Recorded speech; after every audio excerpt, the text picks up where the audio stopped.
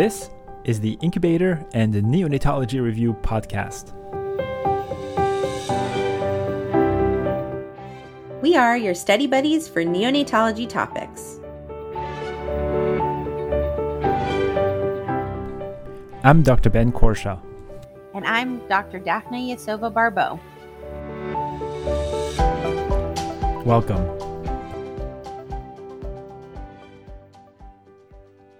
Hello, everybody. Welcome back to the podcast. It's Wednesday. How are you, Daphne? I'm doing great, except that our first question is about hearing, which is actually the part of the topic matter that I have the hardest time with. You're the one walking around the unit with your decibel meter. That's right. But that's an easy thing to remember. It's funny. You made me download the decibel meter on my phone, and the other day I pulled it out in the middle of our living room just to annoy my wife and daughter. And I was like, people, the decibels are too high. Are too high. I thought my wife was going to kill me.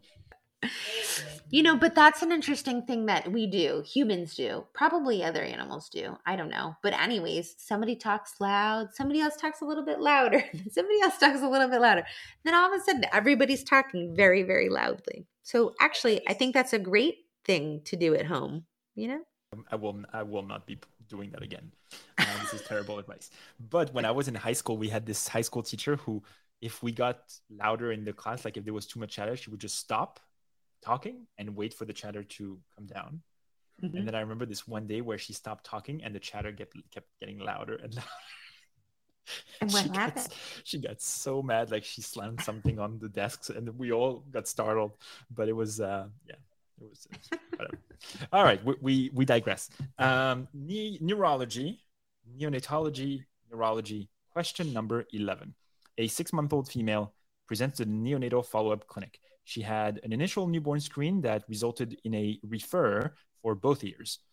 Further audiology testing revealed a 60 decibel hearing loss bilaterally. Parents have normal hearing. Both parents have normal hearing. What is the most appropriate intervention for the infant in this vignette? Your choices are A, amplification device, B, cochlear implant, C, reassurance and observation, D, repeat audiologic testing, E, teach the family sign language.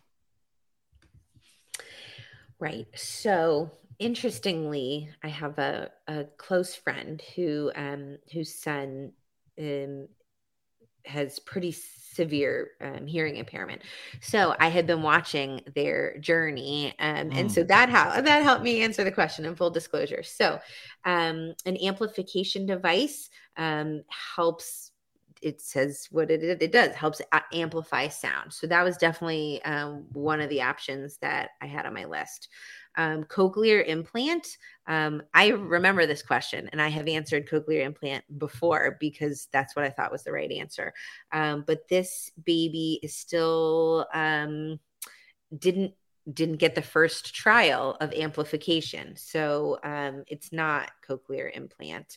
And then C and D are really inadequate because this baby's already had 2 hearing tests that show at least moderate hearing loss. Mm-hmm. And then teach the family sign language. So that's certainly an option.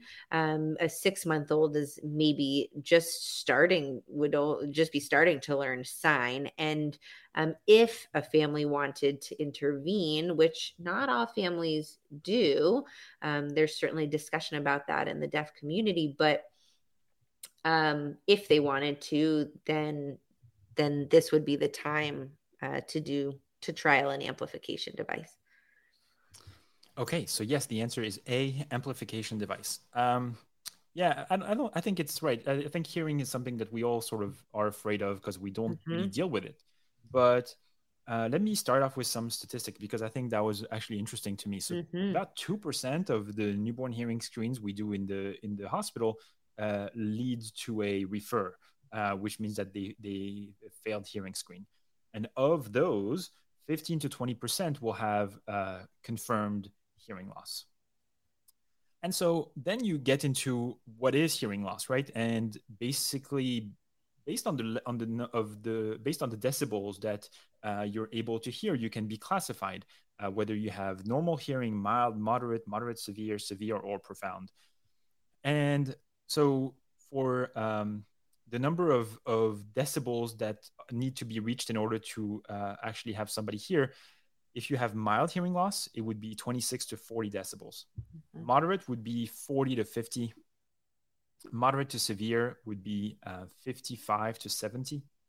Severe would be 70 to 90. And profound hearing loss is above 90 decibel, meaning like the sound has to be like above 90 decibel for the person to actually register that. So going back, so I think going back into the question, the audiology testing reveals 60 decibel hearing loss bilaterally. So when we go back, that would put us like moderate to severe hearing loss. And I'm assuming that if we do have questions on the board about hearing loss, the testing decibels will not be really equivocal. I doubt that they're going to do like they will make it very obvious. So how do we address hearing loss, right? So you've mentioned a few things, and amplification devices are the first step that everybody should be receiving in order to address hearing loss. So children with mild hearing loss, 25 to 40 decibels, will qualify for amplification. And like you said, we'll just amplify the noise so they can actually register it. Anything above mild hearing loss will have a two-stage process. And I think that's kind of interesting because you mentioned your friends who have had to go through this quote-unquote, you said journey. I think that's a good way to remember that it's several steps. And so the first step would be amplification with intensive speech and language therapy. And so that would be the first step for anybody with moderate all the way to severe hearing impairment. Now, once you do this, if you have done this for several months and you have no improvement, then you can go to a cochlear implant. Obviously, we mentioned amplification and intensive speech and language therapy for babies who have moderate to severe, or severe hearing impairment. Anybody with profound hearing impairment, 85 decibels or more, can go straight to a cochlear implant. But the cochlear implant is actually quite cool. I mean, it's basically an implant that goes into the cochlea, which is that snail-looking organ in the ear, right?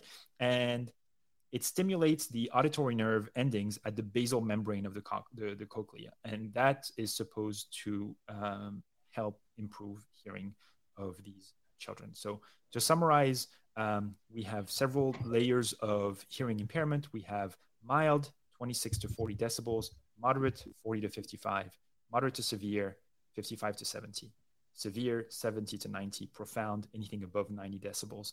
The first step for mild hearing impairment is amplification. Anything above mild starts with amplification, intensive speech and language therapy, and eventually a cochlear implant if there's no improvement. If you have profound hearing loss, 85 decibels or more, cochlear implant right away. So we have two choices, obviously, in the answer. We had amplification device, which is the answer. Cochlear implant, which obviously is not the first step, the most appropriate intervention at this stage. Reassurance and observation would be doing this family a disservice. Repeat audiologic testing, it's like, yeah, the audiologic testing has been done. It's confirmed the diagnosis. There's no reason right now to suspect that the results are not reliable. So that's not a solution. Teaching the family sign language is definitely an option, but it's not an intervention in and of itself to alleviate the hearing loss of this child. So it's not like it's the wrong thing to do. It's just not the right intervention at this time. But yes, definitely something this family can consider. Yeah, that's it. Question 11. Sounds good. Thank you. Okay. Question 13. A 3,500 gram full-term male infant is delivered by cesarean section because of breech presentation. The baby is admitted to the intensive care unit because of mild respiratory distress. The symptoms resolve by 8 hours of age.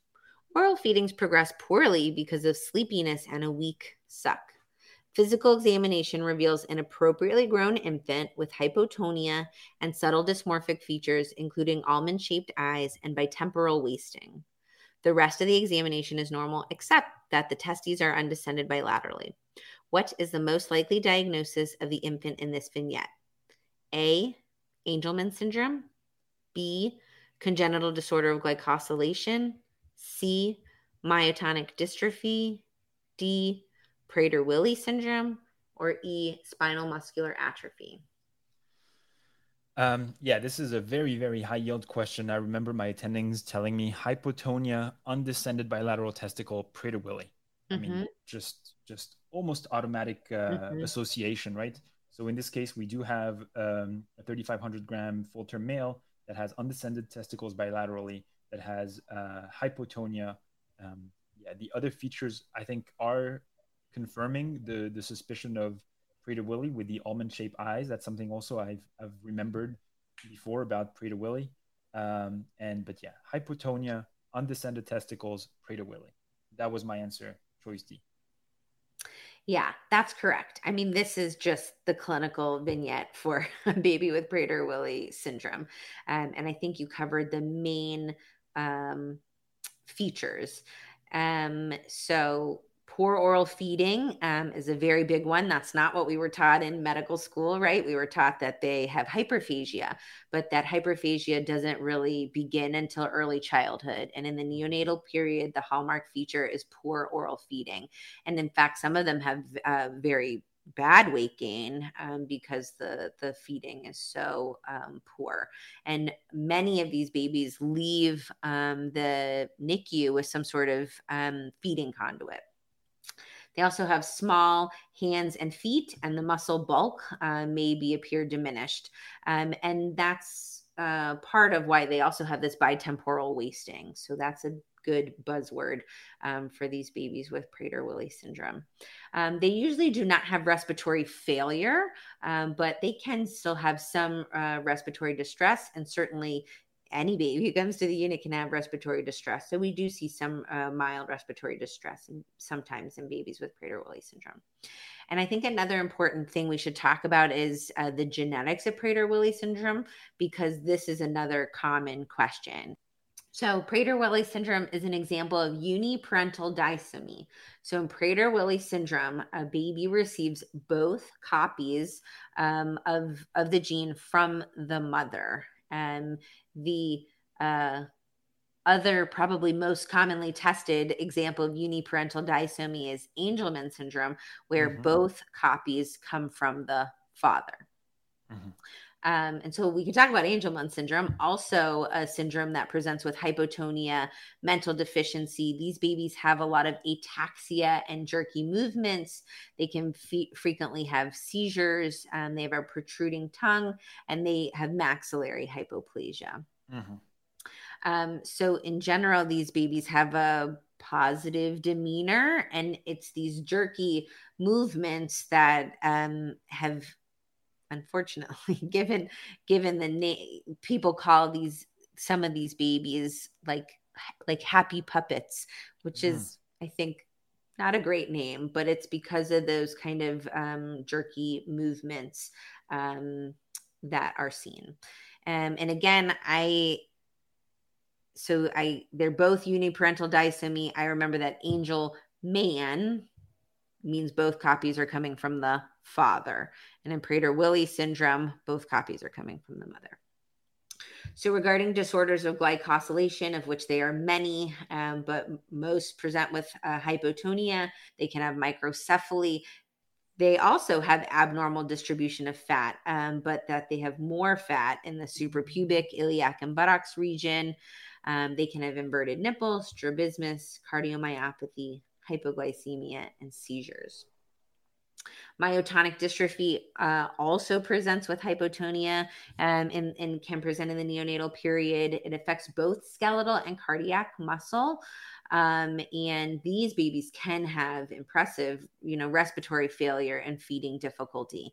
They have generalized muscle weakness. They have contractures, mask-like faces, and tented upper lip. And a big buzzword is that mothers of affected infants may also have myotonic faces and a very firm handshake. This is also something that they like to ask about the genetics for. And so it's important to remember that myotonic dystrophy, they have the trinucleotide repeats. Yeah, it's this phenomenon of anticipation, genetic anticipation, where the mother will have a certain intensity of symptoms, and then it gets worse with each generation. And I actually had a case like that in my career where the baby was diagnosed and the mother really did not believe anything could be wrong with her child. But then as we asked her, we realized that she had to stop doing physical activities in high school because she would trip more often. And then as we asked her more and more history, it turned out that she had experienced symptoms, and her other children had symptoms too. And we unearthed this whole family tree, and it was one of the most surreal experiences of my career, where this baby that showed up with just issues with tone and stuff became a whole genetic diagnosis. Right. Wow. Yeah. I mean, there are lots of things that we pick up in babies and then we diagnose in mommies, right? Yeah.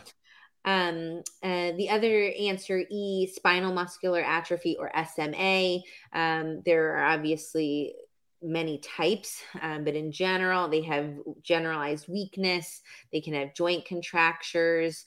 They can have absent deep tendon reflexes and tongue fasciculations. And this is really a deterioration in motor neurons that leads to motor delays and frequently associated with early death secondary to respiratory compromise. Obviously, there's some other associations with hypotonia. So the trisomies 21, 18, and 13 have low tone. There are other muscle disorders, which we'll talk about in a little in the end of the week. And then certainly a baby with, a poor suck, sleepiness, hypoxic ischemic encephalopathy is on the differential. But because of all of these other clinical findings, that's what makes it help us pick Prader-Willi syndrome. Okay. All right. So then the next question is, we're doing another question, right? 21. Okay. So next question is neurology question number 21. Intraventricular hemorrhage is associated with adverse neurodevelopmental outcomes and affects up to 25% of very low birth weight infants.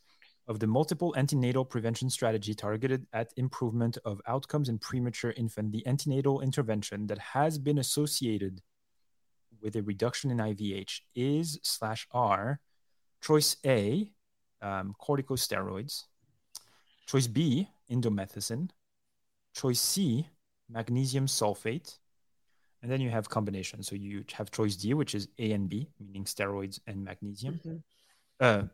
Choice D is A and B, so steroids and indomethacin. And then choice E, all of the above, steroids, indomethacin, and magnesium. So this is so interesting. So I was on call and I had to do a prenatal consult, and I was talking about steroids, and the mom said to me, so those are the steroids that are supposed to help reduce bleeding in the brain. And I said, that's exactly right. And so corticosteroids do lots of things, but they have been associated with a reduction of intraventricular hemorrhage. So I know that A is correct. Then we got to get into the weeds here. So indomethacin. So lots of talk about indomethacin and PDAs and IVH, but that's predominantly in the postnatal period. So not prenatal. And in fact, prenatal indomethacin, I believe, has been associated with worse IVH outcomes. And then mag sulfate, I think this would be an easy place to get tripped. But it's not about IVH. It's about decreasing cerebral palsy. So then it's A, corticosteroids. Yeah, good call. It is corticosteroids. I think you're absolutely right. The presence of the magnesium sulfate can be very tricky. And I think if Dr. Brodsky and Martin wanted to have, could have made this question a nightmare if they had given the option of A and C. Because if you had antenatal steroids and magnesium, then you start wondering, it's like, is it both? Is it not? But in this case, you knew that corticosteroid and magnesium sulfate could only be together if you picked all of the above. So yes, only antenatal steroids have been shown to reduce IVH significantly, almost by like 50%. Now, the mechanism by which it does that is still not really understood.